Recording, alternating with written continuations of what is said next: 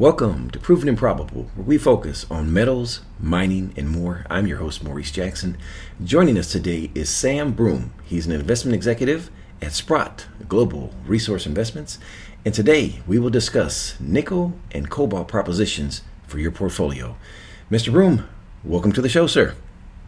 Maurice, thanks. It's a pleasure to be here. We brought you on the show today because you've truly carved out a niche for yourself in the space with regards to nickel and cobalt. Many speculators don't hear much about these metals and the value propositions that they may present. So we're delighted to have you on the show here. Yeah, thanks for having me. I'm looking forward to it. So let's begin our discussion here with nickel. And Sam, at the 10,000 foot level, share with us the supply and demand fundamentals for nickel. Sure. Nickel is actually quite an interesting market. It was a darling back in the sort of early to mid, even to late 2000s, up till about 2007 and 8, where the price rose dramatically. A lot of people and a lot of speculators made a lot of money in the nickel market in the 2000s. What basically happened was the Chinese came up with a new way of producing largely stainless steel, which is the main use for nickel. So formerly they were using refined nickel to produce stainless steel, which is nickel is a fairly rare metal. There's not a lot of high quality deposits out there. But what they did was they figured out a way to turn ferronickel, which is basically an iron-rich nickel dirt, weathered rock, and you'd be able to use that as a replacement for refined nickel in creating stainless steel. So that truly was almost like a shale oil moment for the nickel market and drastically changed the cost structure of the industry. It also coincided with, I guess, the global financial crisis in 2008, and then nickel promptly fell off a cliff. It was trading for about $55,000 a ton. It was as low as, I think, almost $7,000 a ton about a year ago. So we're talking an 80% decline over the last 10 years in terms of the nickel price. So what resulted was all of a sudden you had this flood of nickel or iron-rich nickel pig iron or ferronickel that flooded into the market from places like Indonesia and the Philippines, and it basically destroyed the price of nickel. If you look at a chart of a long-term chart of the nickel, the refined nickel stores on the LME, you'll see exactly what happened. Basically, supply went through the roof. And we saw this huge accumulation of nickel. The nickel market was in a huge surplus for years and years, and so to this very day, there are still huge amounts of nickel on the LME compared to historical norms. So that's why a lot of people still steer clear of the market. One key thing to note, though, is the last few years, the nickel market or the refined nickel market has been in a deficit. So if you look at that very same chart, you'll notice that stockpiles have been starting to draw down, and that's initially what got my attention. And I think perhaps we'll get to it later, but that's a very key thing for investors and speculators to keep an eye on. And you'll actually the drawdown has actually been in excess of what I was expecting at this point in the cycle. So, clients of mine will know that I've been talking about nickel for the better part of about 6 to 12 months as being a commodity I think could be one of the best performing commodities over the next few years. And so far, it's the tide is turning, and it's actually exceeding my expectations so far. Well, you made two interesting points here. You have a supply deficit and an 80% reduction in price here, and that really prompts, some unique opportunities here for us. Let me ask you this, if I may. Do you foresee a catalyst that will constrain supply in the future or add to the demand? Yeah, so I guess the main driver that I see, moving the nickel price higher is it's a very crucial ingredient in just about every type of lithium-ion battery there are out there. Okay, so if you go and have a look at all the various chemistries, most of them are very nickel-rich. So what we're seeing or just starting to see, I actually think it hasn't even really hit yet, is increased buying from those getting set in the electric vehicle space, where they need to, they don't actually need refined, nickel metal. The EV industry uses nickel sulfate, which is basically a nickel salt, but you can process refined nickel into nickel sulfate. So we're starting to see a little bit of an impact from that. Nickel is also what I would term a kind of a affluent commodity. Stainless steel is obviously something that a increasingly wealthy population consumes in greater quantities as they become more affluent. So global growth, I actually think global growth in places like China and the developing world is driving this nickel drawdown at the moment.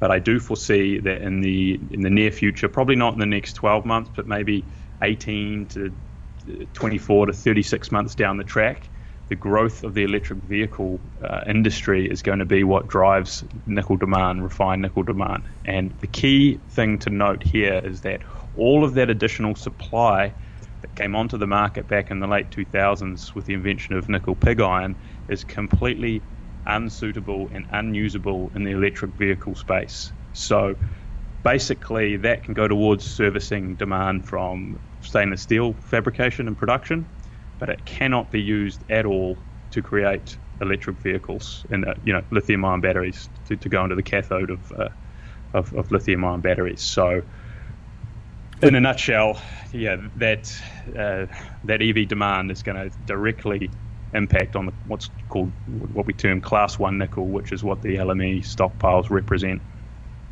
You hit on some very key points here, and that's a lot of ambiguity that I hear regarding the nickel spaces. There's excess supply that can be used, and you just addressed it cannot be used. So for our listeners, please do take note here. But I want to stick with this theme here for the supply deficit. Where is current production coming from, and will that remain for the future? Yeah, so there's two very distinct, again, different styles or different classes of nickel supply here. The pig iron and the ferronickel that's coming out of, that's getting fed into the Chinese blast and arc furnaces. So this is the supply that can't be used by electric vehicle fabricators and manufacturers. Is coming from places like, primarily from places like Indonesia and the Philippines. So basically what they do is they literally just dig it up and put it on a ship and ship it to China, and it's basically like iron, nickel rich dirt that goes over there. So that's where that supply largely comes from. There's a little bit coming out of Australia, but mainly places like New Caledonia, Indonesia and the Philippines. Class 1 nickel or refined nickel comes from a whole host of other places around the world.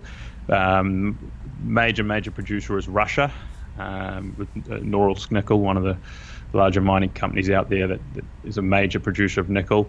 Outside of that, another major name you probably would have heard of is something like Voisey's Bay up in Canada.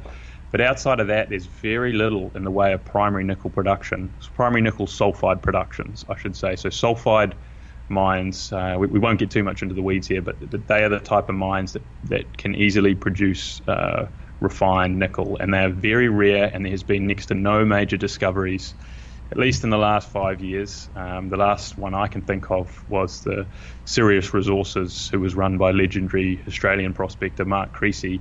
They discovered the Nova Bollinger, I think it was back in 2012, if I remember rightly. That's the last major nickel sulfide discovery that I can think of.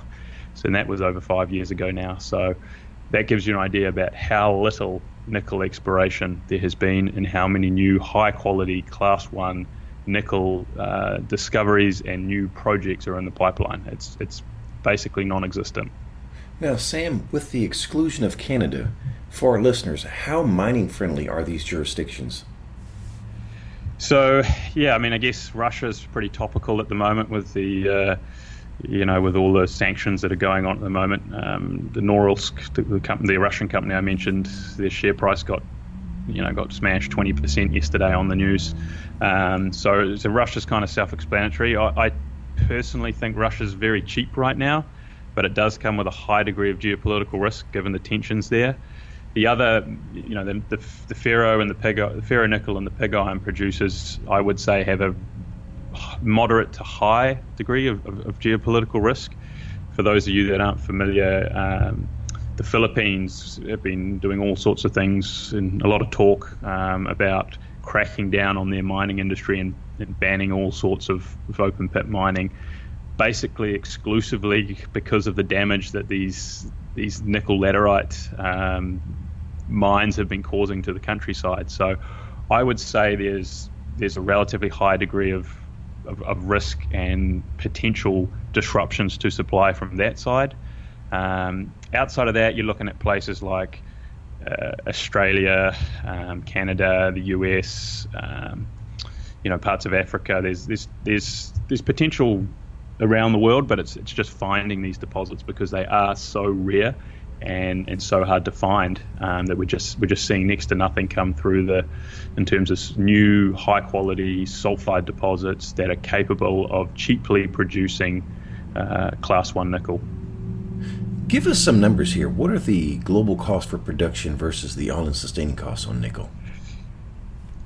Yeah, it's hard to give an exact number, but last I checked, I would say cash costs, industry-wide cash costs, are average around somewhere around $4 a pound, $5 a pound. If you take in all-in sustaining costs, you're probably looking above $6.50 a pound. And if you take into consideration the true cost of production, including capital costs, which you should always do, it's probably above $7 or $8 a pound. So nickel's currently trading in the mid $6 a pound, or about $13,000-$14,000 a ton. So by and large, the industry is underwater at these prices. Switching gears, let's delve into cobalt. Sam, again, at the 10,000 foot level, share with us the supply and demand fundamentals for cobalt. Sure, cobalt's completely different to nickel in a way, even though they're often found together. The main, by far and away the main producer in terms of a jurisdiction of cobalt is the Democratic Republic of Congo, which I would probably describe as one of the worst, I should say the highest. It's a country with the highest geopolitical risk of almost any that I know right now. There's a whole lot of strife in terms of what's happening with the government there. Their formerly democratically elected president has failed to step down as he is constitutionally mandated to. That was over a year ago now. So there's a whole lot of shenanigans going on there, a whole lot of conflict, potential for civil war, that type of thing. I don't know whether that will happen or not, but there's some not good things going on over there. On top of that, it's a very poor country. There's a lot of historical conflicts between different tribes within the country and things like that. So it's not a very safe place to have one of the key ingredients for electric vehicle, lithium-ion batteries, to 65% of global supply coming from this country. So that's what initially got me interested in cobalt well over a year ago.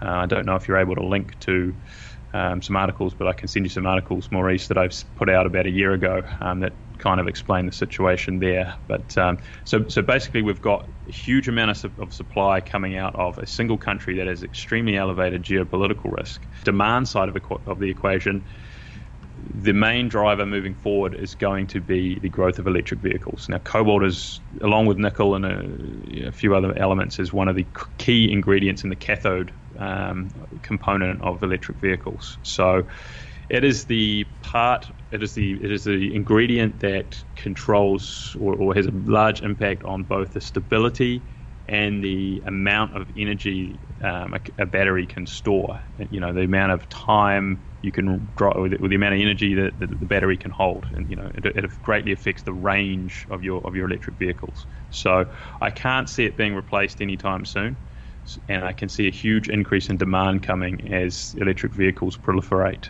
So given we've got an extremely highly risky geopolitical supply backdrop with a exceptional growth outlook in terms of demand on the demand side, it's a very interesting proposition. So and obviously the cobalt price has already gone up dramatically in the last sort of 12 to 18 months. So we're already well into the cobalt price re-rate. Well, you've already answered part of my question here. So the current production is coming from the DRC, and as a speculator, your eyes light up when you have this geopolitical turmoil. But let me ask you this: will that change in the future? Do you foresee other production countries coming with a production? Cobalt's a really interesting one because it's rare, but it's relatively pervasive in very low quantities in rocks around the world. But what is really rare is cobalt in economic concentrations. So there are very few places around the world that have cobalt in economic quantities that can be mineable. So basically, the main source of cobalt that I see outside of the Congo moving forward is likely to be laterite. So the very same type of deposit that the nickel pig iron we talked about earlier often has very high, or not very high, but economic quantities of cobalt in it. And the one key jurisdiction I've been focusing on is Australia, because it has the same type of deposits as the Philippines and the Indonesias and the New Caledonias that we've talked about, yet it's obviously a far safer jurisdiction. So there are a handful or more of these nickel cobalt laterite plays in Australia, and that's where I've largely been focusing my attention, because I think that the electric vehicle industry is going to value security of supply over price in the mid to long term. So in other words, they'll be willing to pay up for their nickel and their cobalt in particular, if it's being mined in a jurisdiction they're not worried about blowing up into a civil war and losing that supply in 6 months' time. Because these companies are spending billions of dollars in capex, building these factories. The last thing they need is supply crunch when it comes to cobalt. So I'm keeping a very, very, very close eye on the Australian nickel cobalt plays. I will say though that these type of plays are more of a speculative investment than a investment grade type of proposition. They are, I view them as being almost at the money at current prices. So they do require higher nickel in particular prices, but nickel and cobalt prices to actually pay off in the long run. Now, Sam, before we leave cobalt here, let me ask you this one final question here, because I asked it about nickel. Talk to us about the global cost for production versus the cash costs and the all-in sustaining cost for cobalt. Sure, it's very hard to say because probably I would say 97% of cobalt is produced as a byproduct. So there isn't really a cost curve out there for nickel that you can examine. Usually it goes as either a credit towards nickel or copper production. So looking at it in terms of the cost to produce cobalt doesn't, I don't really have any good figures out there. Sorry. What I would say is, look at cobalt as a way to render these other nickel in particular, but nickel and copper projects economic. For example, there's a company I watch relatively closely that just put out a feasibility study. The nickel all-in sustaining costs per pound is something like $5 to $6, and with the cobalt credits that drops to about $1. So that goes to show you how much the cobalt credits they're getting from their project go towards making these projects economic. So basically renders a project that would be completely uneconomic at current nickel prices, moderately economic at current prices, and extremely economic at say $20,000 a ton nickel. Well, Sam, thank you for a very comprehensive interview regarding cobalt and nickel. Let me ask you this here. Does Sprott Global Resource Investment still provide a free grading of one's natural resource portfolio at no cost and obligation? Absolutely, yes. So if you want me to take a look at your portfolio, particularly those with a sort of EV metal and material focus, I'd be more than happy to give you a no obligations ranking of your portfolio. Bear in mind that this is not wouldn't be investment advice or anything, and it'd be a 1 to 10 ranking.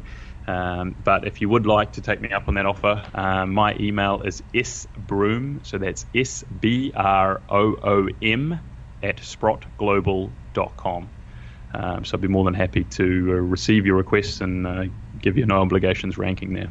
And Sam, let me ask this as well. How do you want someone to forward an email to you? Is this an attachment or just in the body of the email? Either or, so you can either attach an Excel attachment or simply just list your portfolio in bullet point form in the email. All right. And also, do we have a contact phone number for you there at Sprott? Yes, we do. So you can get me at 800-477-7853 and just ask for me. My name again is Sam Broom. And Sam, give us that number one more time. It's 800-477-7853. And for our listeners, we want to remind you to register for the Sprott Natural Resource Symposium, which will be conducted the 17th through the 20th of July in Vancouver, British Columbia. Just click on the registration tab on our website for your tickets. Featured speakers will be Rick Rule, Doug Casey, Jim Rickards, Jim Grant, just to name a few, and we will be present, and we look forward to meeting you. And Sam, let me ask this as well. Will you be in attendance? I am certainly planning on being there. I have my first child due in early August, so as long as that doesn't happen ahead of schedule, I will certainly be there. All right, look forward to seeing you there. And last but not least, please visit our website, www.provenandprobable.com, where we interview the most respected names in the natural resource space. You may reach us at contact@provenandprobable.com. Sam Broom of Sprott Global Resource Investments, thank you for joining us today on Proven and Probable. Thank you for joining us today on Proven and Probable. Remember to like and subscribe for more conversations with the most respected names in the natural resource space. Check out our website at www.provenandprobable.com. The information presented on Proven and Probable is provided for educational and informational purposes only, without any express or implied warranty of any kind, including warranties of accuracy, completeness, or fitness for any particular purpose. The information is not intended to be and does not constitute financial, investment, or trading advice, or any other advice. You should not make any financial, investment, or trading decision based on any of the information presented without first undertaking independent due diligence and consultation with a professional broker or competent financial advisor.